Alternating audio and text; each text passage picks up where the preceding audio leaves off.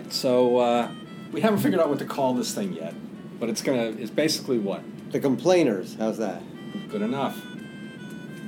Yes, it's time for another episode with The Complainers. The people trying to fix the world and make it the way it was supposed to be.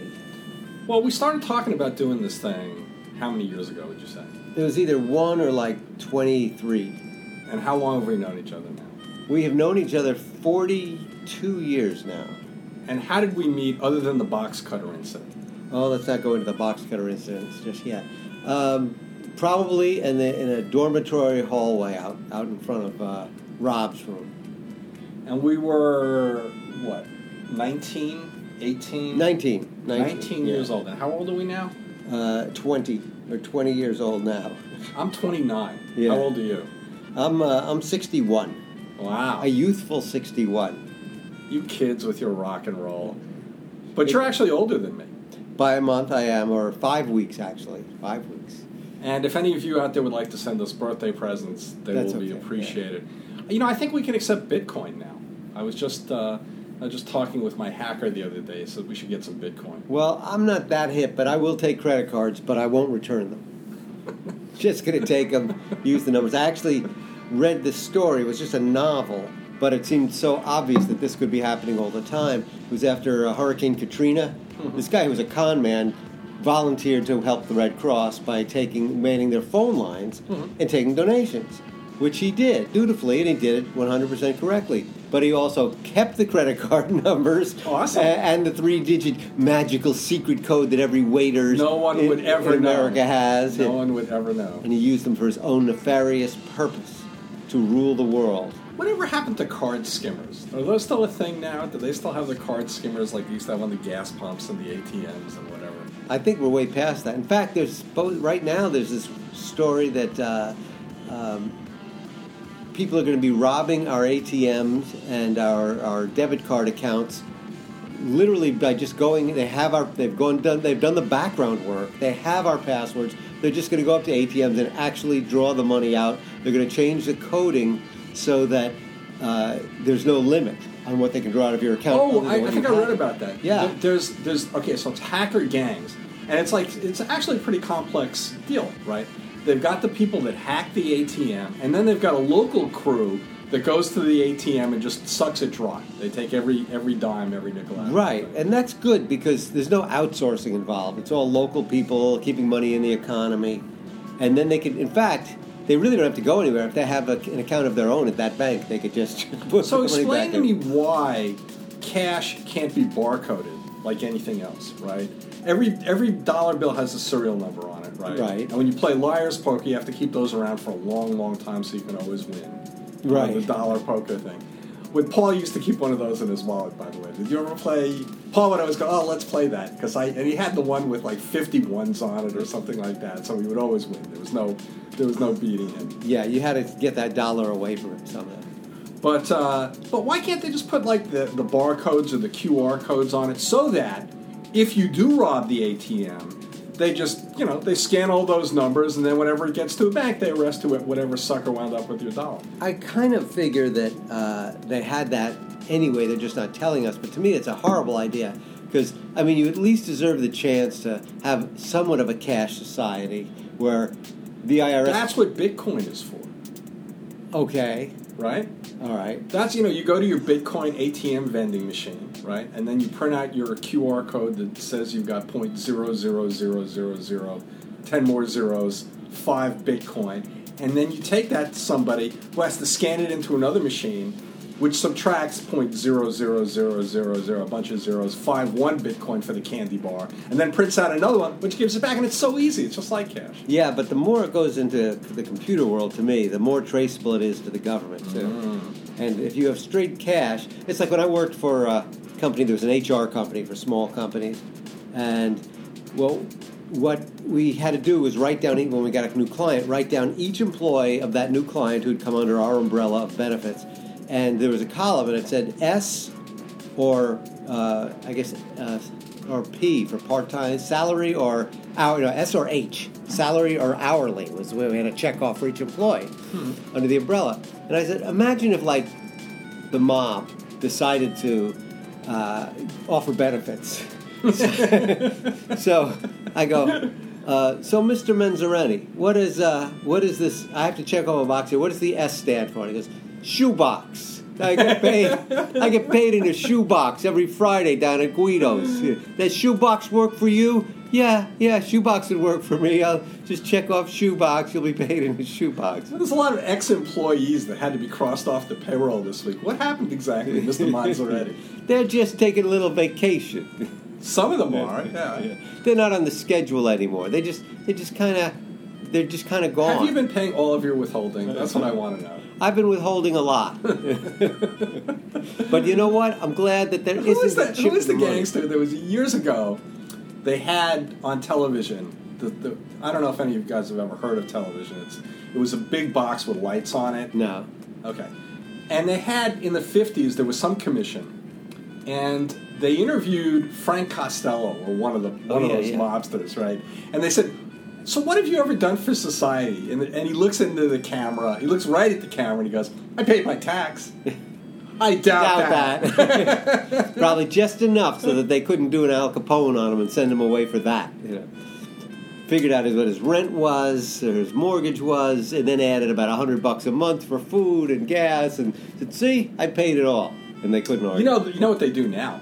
They take away your security clearance. So now that's right. That's it, Now, you were explaining to me, you always hear about all these. I'm amazed that we all haven't been hacked every day, because every week it's like Yahoo has given up 150% of their clients to hackers, and then the next week they'll say, it turns out that Yahoo had understated. It was if really you take all of the number of credit card numbers that have been released by, this hack and that hack and the Target hack and whatever else, and add them all up, that's like way more than the number of credit cards that have ever been issued. Oh, sure. So you got to think, like, some people are repeatedly hacked. Right. And how did they get into that category? Did they just go to all the right stores? Is it an exclusive club? I don't know. A credit card that I've used that's been hacked several times, they keep changing the number, and then it gets hacked again. They said, they mentioned a big box store for fixing up your house. They said that. gee, what would that be? And they said that one doesn't have always the best security. But I can't believe that. I know, and I feel guilty because I'll still use credit cards there. But I'm thinking, they back up their credit cards, and I'll look at my statements and see what's on. Let me ask you a dumb question. All right, let's say somebody does hack your credit card, they steal your credit card. You're only liable for like the first $50 anyway, right? At the most. Usually, I don't know. With my credit cards, they say it's a huge problem for the banks, right? That's why I still use the cards. Why should we care? Why don't we just post our credit card numbers and get a new one, and then, let's say, hypothetically, in a hypothetical universe, right, you buy a big-ticket item, and then your credit card gets hacked. Well, that big-ticket item was obviously stolen, wasn't it? It was obviously part of the hack, wasn't it? Yeah, it wasn't you. Just theoretically. That's just a theoretical argument. Right. It never happened like that. Never happened. But my thought was, because one of the things they always mention in the news is that, and they got access to all these people's Social Security card numbers. How is that? By hacking into your account, and I have so much paperwork there. Whenever I clean out some box with paperwork from the last 20 years, my Social Security number is on almost every form. Almost every form. A person I know, namely me, I know this person very well, had a colonoscopy several years ago. And everybody should get a colonoscopy because they are a lot of fun. They are just if you get the Michael Jackson drug. Yeah. Ton of fun. But had a colonoscopy, and they had this electronic form on an iPad, which they handed me the iPad, and I gave them the form back. But anyway, so they handed me the iPad, and it had a place for the Social Security number, and I don't ever put my Social Security number down on anything.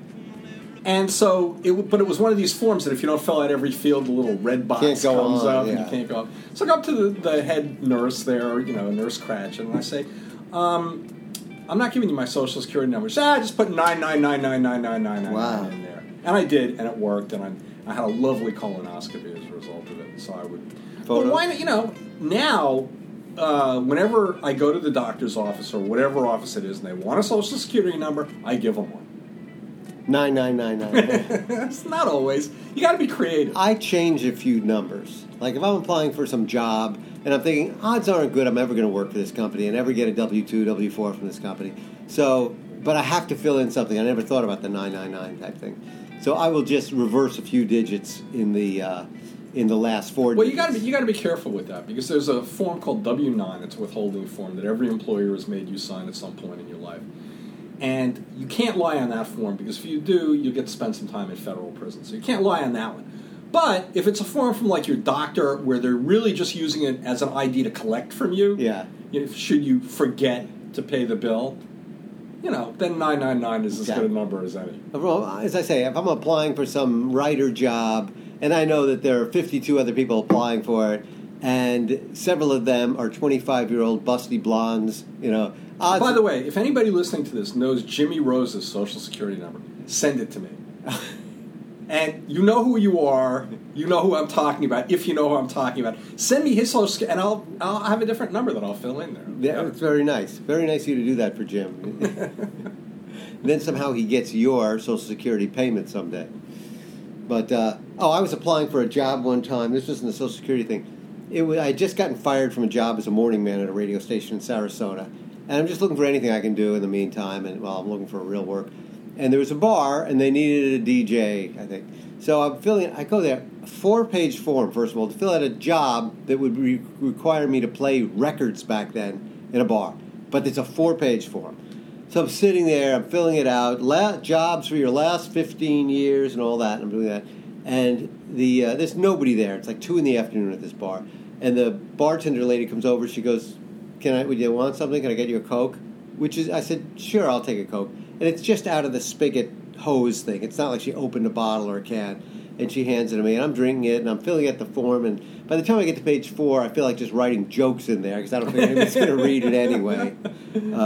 Why do you want to work here? I'm planning on knocking the place off, and I need to know how you handle the money at night, get cash drop. And I leave, and she goes, it's $1.50 for the Coke. Yeah. And after saying, hey, can I get you anything? And she sees I'm filling out a job application. And that was 1988. And I know they're going to call me back about that job. I haven't gotten the call yet. And I've moved several times. But I'm sure they're going to track down my car. And they are so careful with these pieces of paper that you fill out. It's not like they would ever throw them in a trash can. Right. Oh, no, they call the document disposal company to get them. And, sure. And then whenever a company goes out of business, I've noticed that they don't just wheel the file cabinet out. No. They call the document destruction company to get all of that paper with everybody's Social Security number. Right. We just There was a company I used to work for that shall remain nameless. This was back in the 80s. And in those days, every company was a startup company. People had a lot of cash. They were investing in the economy. There were startups and blah, blah, blah. And so this company lasted, they burned through $5 million in only 2.5 years. But on the very last day, I was still one of the few people there because, I had some responsible position or other. And I'm giving everybody their severance checks, which I knew they would not clear the bank, right? But my boss said, here are the severance checks, give them their severance checks, blah, blah, blah, blah, blah. And then I'm thinking to myself, okay, now we had a personnel department. Now that guy had been fired months earlier. But the file cabinet with all of those papers, all those Social Security numbers, still remained. And I said to the president of the company, who I knew was going to be the last guy after so what's going to happen with the file cabinet? He said, we'll sell it. Little liquidation. Yeah. Social Security numbers all over. Actually, I worked for a company, and and a friend of mine who worked there with me told me what happened. He had direct deposit, and he also had automatic drafts, bank drafts going out to pay his electricity and his rent and whatever. And for your last check when you left, they actually would hand you a hard check. Yeah. They wouldn't do direct deposit. Well, they knew he was leaving, but he didn't. So let's say on the 10th of the month, he disappears, and they call him and they say, hey, you got a second? Yeah, you got a second. You just had to run something by you. Close the door. And when he walked back out of the door, it was like a metamorphic change because now he was unemployed. He was unemployed when he went into the door, through the door. And as a result, they handed him a check, or they mailed him a check, but it didn't get into the bank with the speed, the overnight speed that direct deposit. So not only does he lose his income and the prestige of having a job, but he also bounces about 6 checks on automatic drafts. And they did make it up to him by saying, "Oh, sorry," but That's the way it goes. You know, it's funny. I'm thinking about those days. I worked for one company, and as they started to run out of money, they started to let people go. And first they let the, some of the people on my staff go, so they were gone. And so we were making up for their jobs. Then they let the janitor go.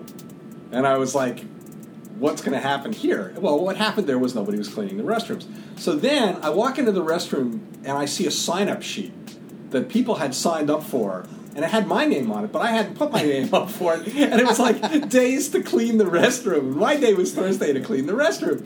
And I walked into the boss's office and I said, who put up the sign? Oh, we got rid of the restroom and people were complaining that it was dirty, so we just put up a sign-up sheet. I was like, I didn't sign up for it. He goes, yeah, we figured it would be fairer if everybody took a turn. Well, I noticed his name wasn't on the list, but mine was. So I was like, you can have my turn. I think that would be very... No. I said, all right, here's the deal.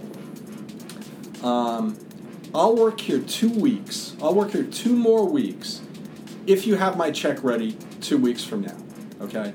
And then I'll give you another 2 weeks. Or I could clean up my desk today. Which would you prefer? And he goes, no, we'll have your check ready in 2 weeks. Great. So I worked there 2 more weeks. And I walk into his office. I'd like my check. He goes, oh, I thought you were kidding about that. So I went and got a box out of the back, one of our shipping boxes, and I walked up to my desk and I'm throwing the stuff in the box. And he's coming after me. He goes, no, we'll get you a check. And I'm throwing stuff in the box. And I said, I wasn't kidding about it. He goes, I got your check. And from then on, I called me Guido. The squeeze on.